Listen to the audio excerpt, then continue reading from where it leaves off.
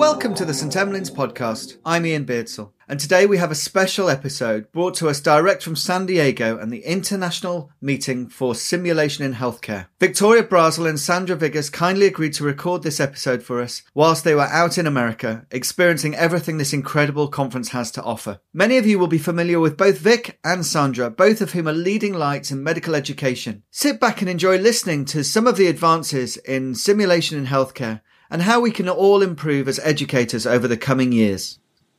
Welcome to the St Emmeline's podcast. I'm Vic Brazel. And I'm Sandra Viggers. And we're coming to you today from the International Meeting for Simulation in Healthcare in San Diego. And it's been a fabulous few days, Sandra. Yes, it has. I've really enjoyed my time here. And if you haven't been to San Diego, go. It's very lovely. Very beautiful. This is a really interesting conference, and this is the third time I've been here. But the International Meeting for Simulation in Healthcare is a really large, there's about 2,500 participants here, and diverse group of people from all healthcare professions, system engineers, human factors people, the military, technology, industry, very interesting and diverse conference. And that's been a real interesting thing, I think, for me. If we had to choose 3 take-home points for the conference, I think one of the things for me is that the technology is just getting better and better. And we can talk a little bit more about that. The second thing, I think, which is really emerging out of the simulation world is that simpler is good.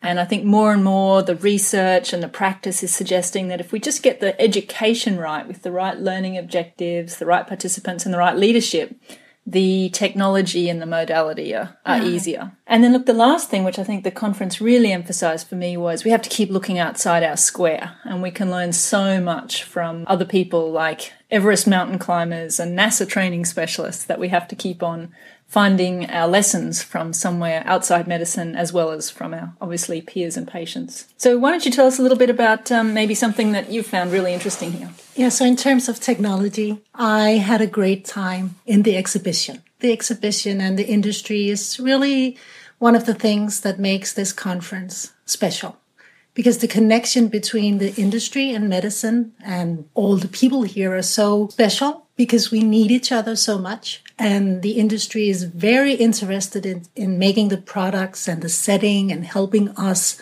educate our fellow colleagues and getting the education translated into clinical practice. So I really enjoyed the exhibition, and I saw some great things at display and in live simulation. And it doesn't matter if you're into difficult airway management or surgical science or system testing or resuscitation is my main interest. So I really enjoyed that. One of my take-homes was from the exhibition hall. It's kind of like Disneyland for technology-interested educators, really.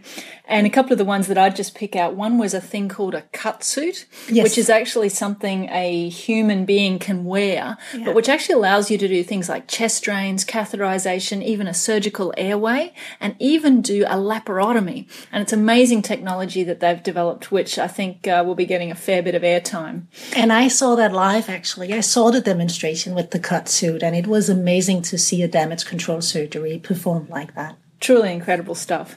And I think that just shows how much investment, as you say, industry is putting into this kind of business. And I also want to mention SonoSim, which I really am excited about seeing used more and more in simulation. And I saw that here, and it made a great impact on me. So this is an ultrasound simulator. Yeah.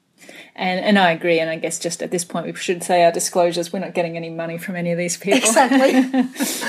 But I agree, great stuff. The other thing that I'd say, just while we're talking technology, that I'm interested in is I think the virtual reality and the augmented reality technology is almost there. And I've been watching this for 5 or 10 years and thought it's not quite there yet. But I think I saw so many applications, whether it was communication skills training, whether it was procedural skills, intubation, other things, where virtual reality has now got to a point where it is accessible by almost everyday educators. Yeah, so that was industry. I guess one of my other take-homes was really about the format of this conference. Yeah. And it started with the opening plenary where the speakers had 5 minutes each and they did something called an Ignite talk, which isn't unique to this conference. And essentially they had been well coached. They were great people. They were diverse. They included patients as well as simulation experts as well as clinicians. They'd been coached well by someone who knew what they were doing. And they all had brilliant stories that they told, some with slides, some without, but it was a fabulous way to open the conference. And I think the other thing is that the rest of the conference is largely workshop based. They're really long sessions. It's an hour and a half sessions, which is, to be honest, practical given the size of the convention centre here. You just literally couldn't move between rooms for 20-minute talks.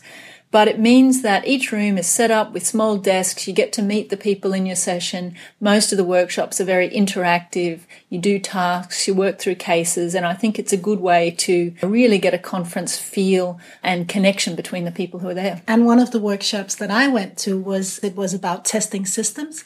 And again, in this workshop, it was great because the little groups we were divided into were made of, in my group, a game developer, emergency physician, nurses, administrators. So all kind of different people had to work together. In our workshop, it was the paper plane factory, where it was about testing systems. So we had to build 18 airplanes, 4 different kinds.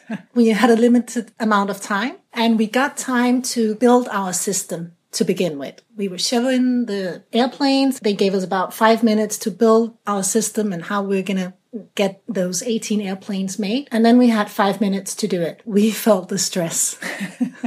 So it was a simulation of It was a simulation. We really felt the stress.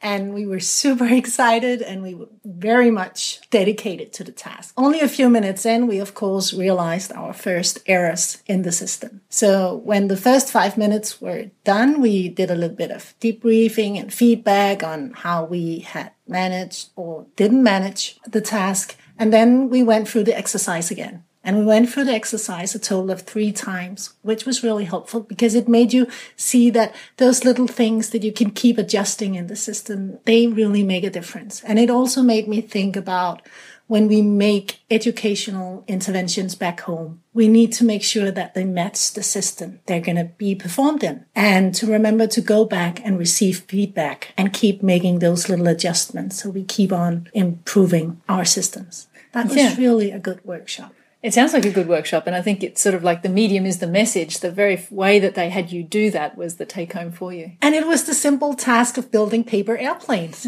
Everyone can do that. And actually, you can find this exercise online on the IHI webpage if you want to do it back home. That's the Institute for Healthcare Improvement. And I think you're right. The themes around patient safety and the techniques that people have employed do translate really nicely and run through this conference. And that's a nice actual segue to my favourite workshop, which was I attended, which was called Data-Driven Debriefing. It was really nicely done in a group who work locally here were talking about how they display the performance of their team or system as a guide and essentially as the central part of their debriefing. And they use the examples of a stroke simulation and also a resuscitation-based simulation where they would literally put up the team's performance against time-based targets and use that as the trigger for the debrief. And I think to my mind, this emphasises some other things that I saw at the conference, which is really a move towards ensuring that the target of our simulation is patient outcomes very directly. It's not enough just to sit around a debrief anymore and go, how did that feel? I think you did well.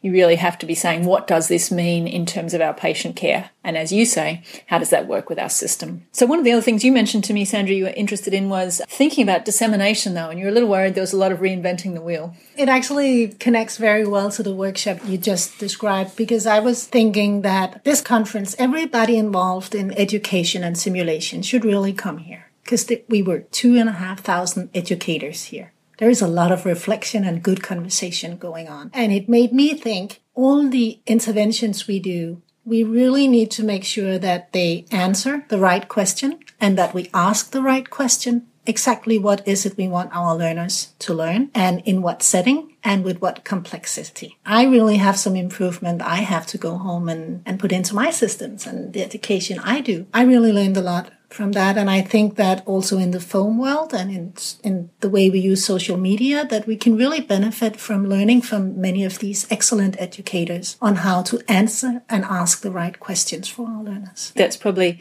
a pretty nice note into our sort of final point, which is this one about learning from other tribes. This conference is a fabulous melting pot of techno geeks, industry, heavyweights, tiny little companies doing their own virtual reality, people who are interested in the psychology of debriefing, people who are interested in the mechanics of resuscitation. It's a fabulous melting pot.